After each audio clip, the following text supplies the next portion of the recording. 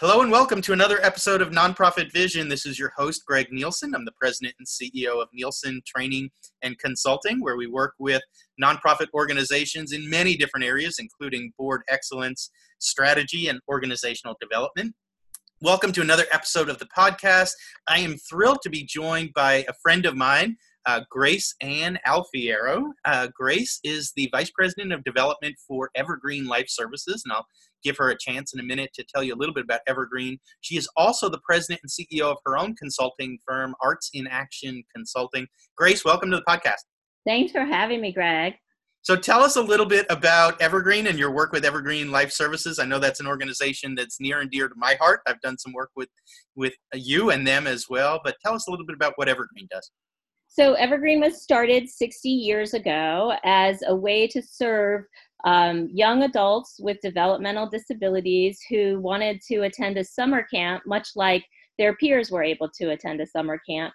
And it was a pretty revolutionary idea at the time because most people with developmental disabilities ended up going into a residency scenario in an institution, a state institution or a private institution. And so to serve people with a developmental or intellectual disability in the community, more like peers were being served, was sort of this revolutionary idea. So Evergreen grew out of that one idea as a Presbyterian ministry and is now a large nonprofit organization that serves people in 8 states. We serve about 1,100 people with developmental disabilities. We have about 2,400 employees, and we're mostly in the South, but serving as a nationwide organization and with plans to grow and continue to be progressive pioneers in the industry of serving people with disabilities. And tell us a little bit about your role with Evergreen.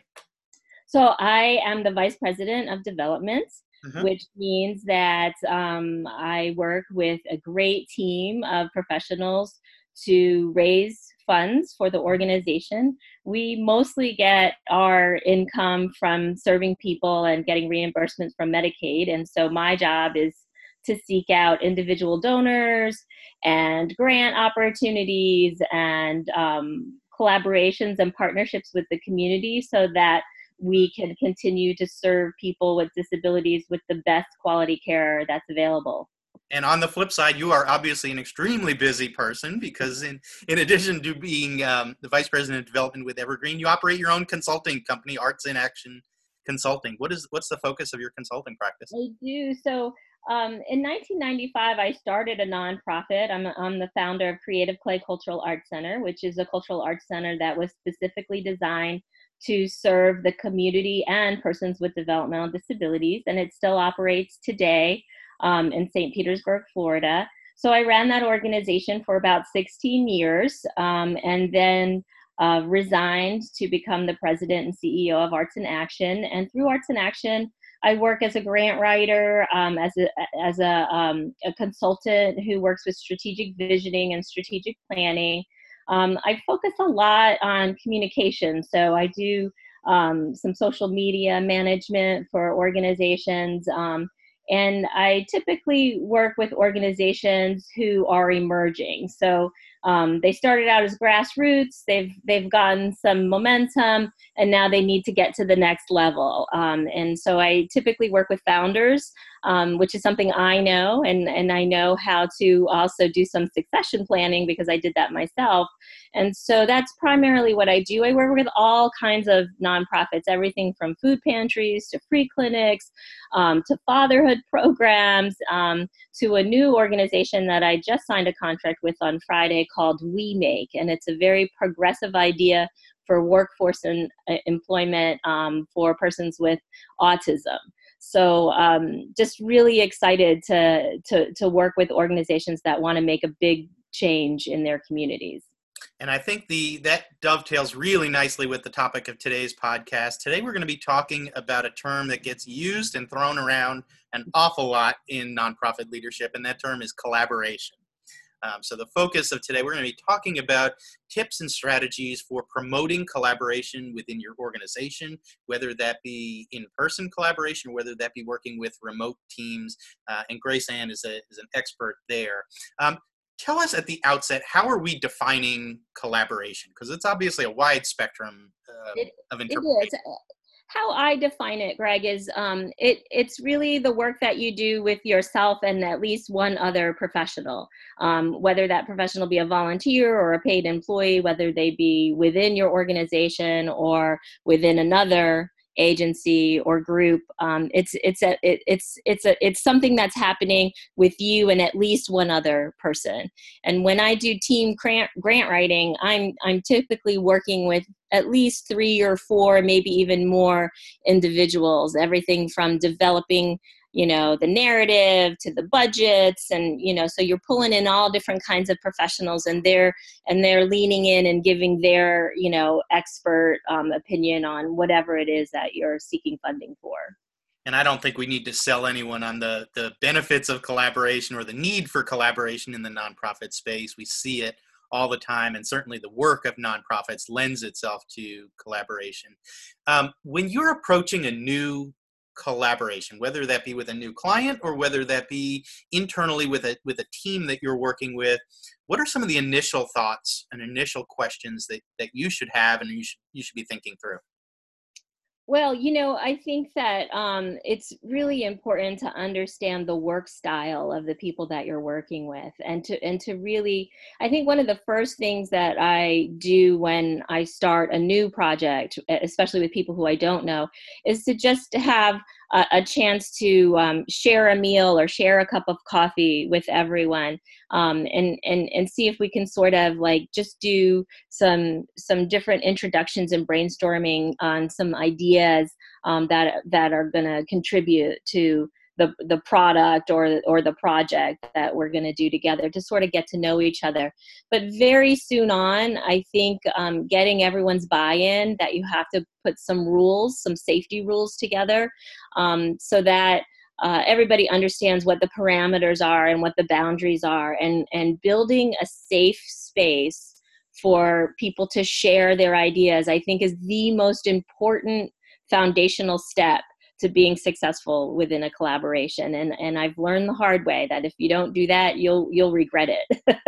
So when you're trying to build that type of safe space, what are some of the considerations that you have? What are some of the topics that you want to be sure you address with your teammates before you take those initial steps to move forward? So I think the most important thing to do is to build the camaraderie and the idea that when everyone's sharing their concepts or their pie in the sky visions and dreams, that those are just that you're just building a list, and you're just sort of building a framework of what something can happen for the future. So and that list that you're building, that brainstorm list, that should never be used against any of the people that are contributing to it, because that is how you totally shut down a safe space, is by using ideas before they get vetted. I think that, and this within strategic planning and some of the work that we've done together, you have to give people a chance to dream and to say that crazy, wacky idea, and just put it out there and say, what if, a million times, what if, and then go back to it and vet it and see, is there any part of this idea that's valuable that we can take to the next level, and do some real, evaluation on that together. And the second that you take that sacred work that's being done together and share it with someone else who is not part of the collaboration group, that's sort of totally violating that safe space. And so that's something that I really, really encourage, is that, it's okay to dream. It's okay to talk about those pie in the sky ideas. And then we'll get to what's practical after that. But, I don't know if Julia Cameron's The Artist's Way, which is a really interesting way of like unblocking your creativity. It's sort of like going through those steps together. Let's just get down everything in our subconscious, any kind of ideas that have been percolating out there. Let's just get them down on paper, and then let's go back and see what's practical and what isn't, or what we can put in the parking lot for another day.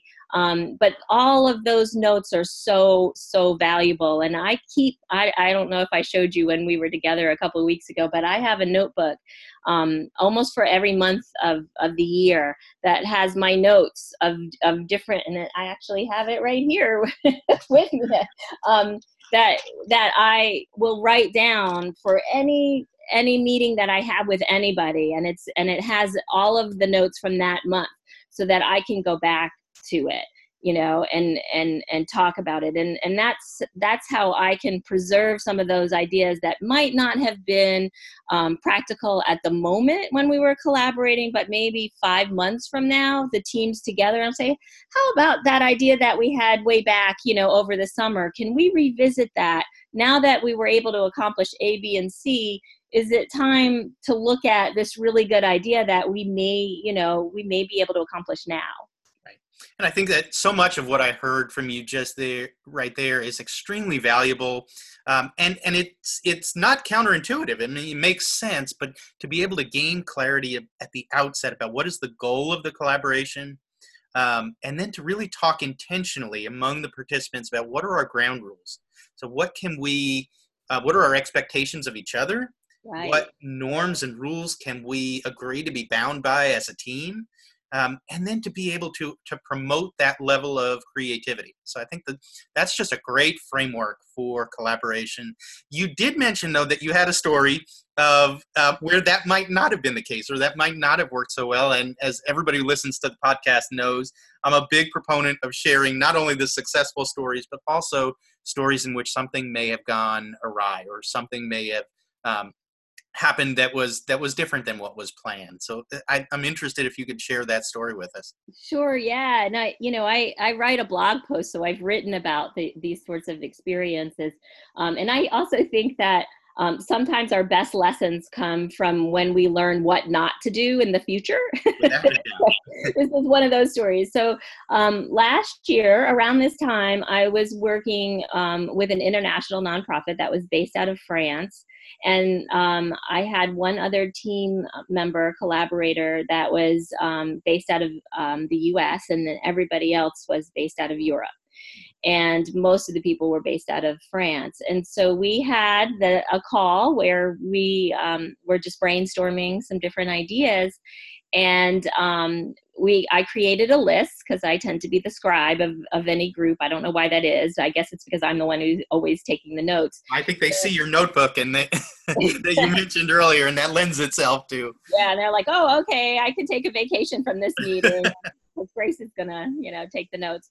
So I took notes, and then I typed up those notes and sent them to the team. And then the team ended up using, some of the members of the team ended up using that information in meetings with their board members before we even got a chance to vet any of the ideas. I mean, some of the ideas were like really out there and, way progressive, and probably not something that the organization would do for a couple of years. But, and so I really love the brainstorming process. I think it's where some really wonderful meeting of the minds can happen. And so after my brainstorming session was used against me, I realized, oh my gosh, we've got to create a crosswalk for collaboration where we have a safe space within this group, because we're not going to be able to accomplish anything together if nobody feels safe in the future to share any ideas. And so that's sort of where I really started to investigate what are all of the different components of collaboration. And like you said, it's really, really important that you figure out what the work styles are of the people that you're working with, and you ask them to define their work style, and then really listen. And I think listening is probably one of the most important things that we can do, when we're working in a collaboration, is really listen and then repeat back in a different way what we think we heard, to make sure that we've got that clarity. but to really figure out what our work styles are. And then also, as the process is going along, make sure you check in with that work style and see if that's really, if the person defined their work style accurately to you, or if maybe, they might be working from a different point of view. And I have some work styles that I've defined, but I'm sure it's not the only way of looking at different work styles. But there's four that I look at. I say that there's people who are doers, there's people that are leaders, there's people that are lovers and peacemakers, and then there are people that are learners.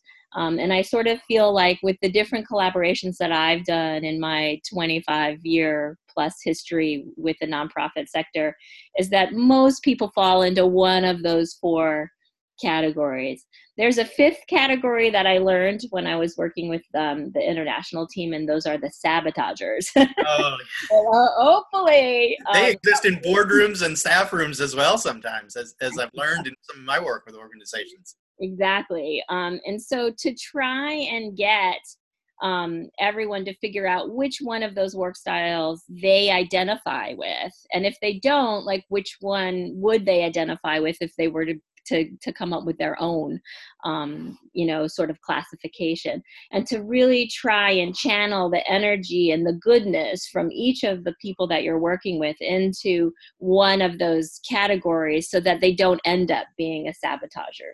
I mean, if they come to the collaboration, they're already a sabotager. There's not much you can do, right. But if you can get that process in hand ahead of time and everyone buys in, then they have ownership, and hopefully, you usurp any kind of sabotaging or passive aggressive behavior that's going to happen within the collaboration.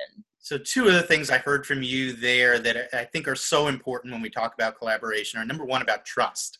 And I think that comes out powerfully in that story that you shared, is that for any collaboration to be successful, whether it's brainstorming or something else, there has to be a level of trust that's respected and created between the group. And then the second is, I really like that framework that you shared of the four different personality styles or leadership styles. Yeah, sure. You're right. Because I think that's strength based. It's meeting people where they are from where they're most comfortable, and not to say that someone has to always be a learner, has to always be a leader, a doer, but understanding that up front at the outset of collaboration can really let someone know where they have to maybe flex their style a little bit, or where they're going to need to push a little bit harder into areas that may be more uncomfortable or more unnatural for them, or where they have a teammate that might be able to pick up the ball.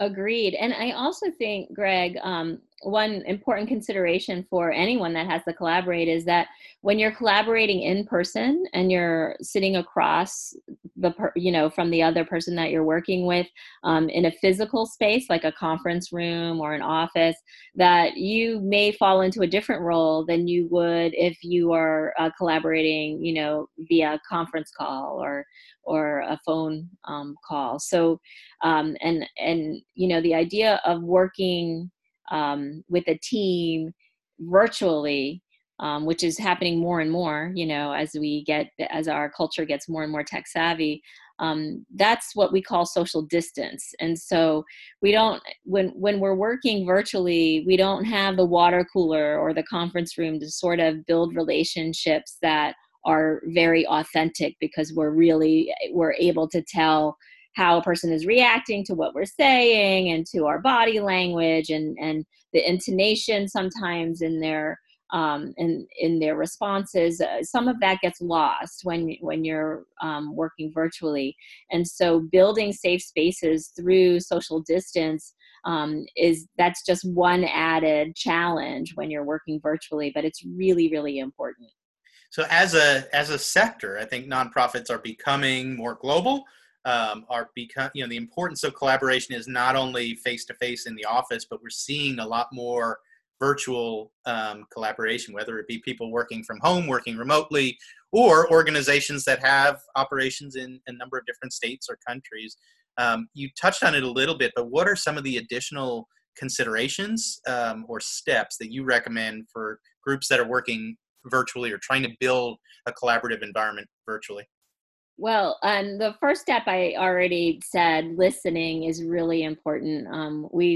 Especially in America, we really need to hone our skills on listening. And if we're working internationally, we're working with folks that may or may not have English as their first language, and so it's really, really important to give people the space to talk, to speak up, to explain themselves. And then, listening is just not, being quiet. Listening is also interpreting what the person has said, and then feeding that back, and making sure that there's clarity and connection on whatever the subject matter is, so that you can move on together in a parallel fashion.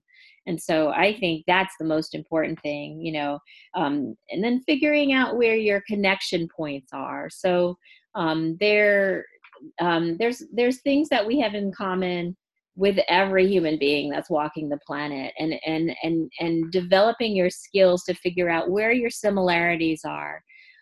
Maybe it's that you both have kids that are in high school, or maybe it's that you both like walking and taking hikes, or maybe music is your connector. But figure out somehow, some connection points, so that you've got something other than the business at hand to talk about, to try and build some different, relationship feelers with that person.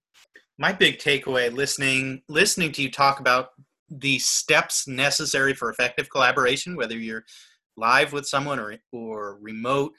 My big takeaway is that collaboration takes time, thoughtfulness, and intentionality. And I think sometimes the pace of our work, the pace of our organizations in the nonprofit space, we tend to want to jump straight to goals and straight to objectives and straight to tactics.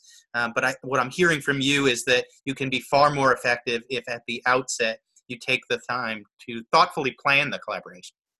Yeah, absolutely. Absolutely. And then, see if the team is willing to like develop some guidelines and rules together. Some teams are okay with that, some teams aren't, but if they are okay with it, then you create that sort of rule book together. And that way, if anybody goes astray, during the process, you can go back to, hey, didn't we have this as our rule book? Let's talk about this. Let's, work it out. So you have some kind of, of a method to go back to that everyone agreed on. And then, and I haven't done this very often, but I think it's a good step, and it's definitely a CYA practice. That would be to, to create a collective agreement together where everybody signs the agreement, and then there's much more buy-in and ownership, once you're putting the pen on a piece of paper to an idea that has been crafted together. So those are the sort of like things that I always suggest. But I think really just having space and time with the people, and being able to really, get to know them, understand their, find out where their humor level is. Are they sarcastic? Do they like different kinds of quirky, kind of wacky jokes? Like, figure out where they are, and then try to connect with them on that level. I think it's really, really important. And Grace, as we wrap up, some of a lot of the steps and things that we've talked about over the course of this podcast are part of a framework that you have that you call Crosswalks for Collaboration. And in addition to Grace's work at Evergreen and her work in owning her consulting company, she's also an author. So talk to us a little bit about Crosswalks for Collaboration and an upcoming book that'll be coming out soon. Sure. So I'm really happy to have been asked to work with a group of mentors and professional coaches who put together a book called Activate Your Life. It's actually the second volume of Activate Your Life, and it comes out on December 2nd. And my chapter, A Crosswalk for Collaboration, is one of the chapters in the book. It'll be available on Amazon.com as a print hard, not I don't know if it's a hard, I think it's a soft cover that you can order in the actual book, or you can get the digital version as well. So I'm really excited about being part of that group. It's a wonderful collaboration of writers who write on all different subjects that have to do with professional coaching and really figuring out, ways to get to the best that you can be in your professional life.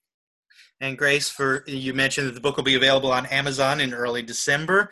For folks who want to get more information about your work and about promoting collaboration within their organization, within their teams, what's the best way for folks to get in touch with you?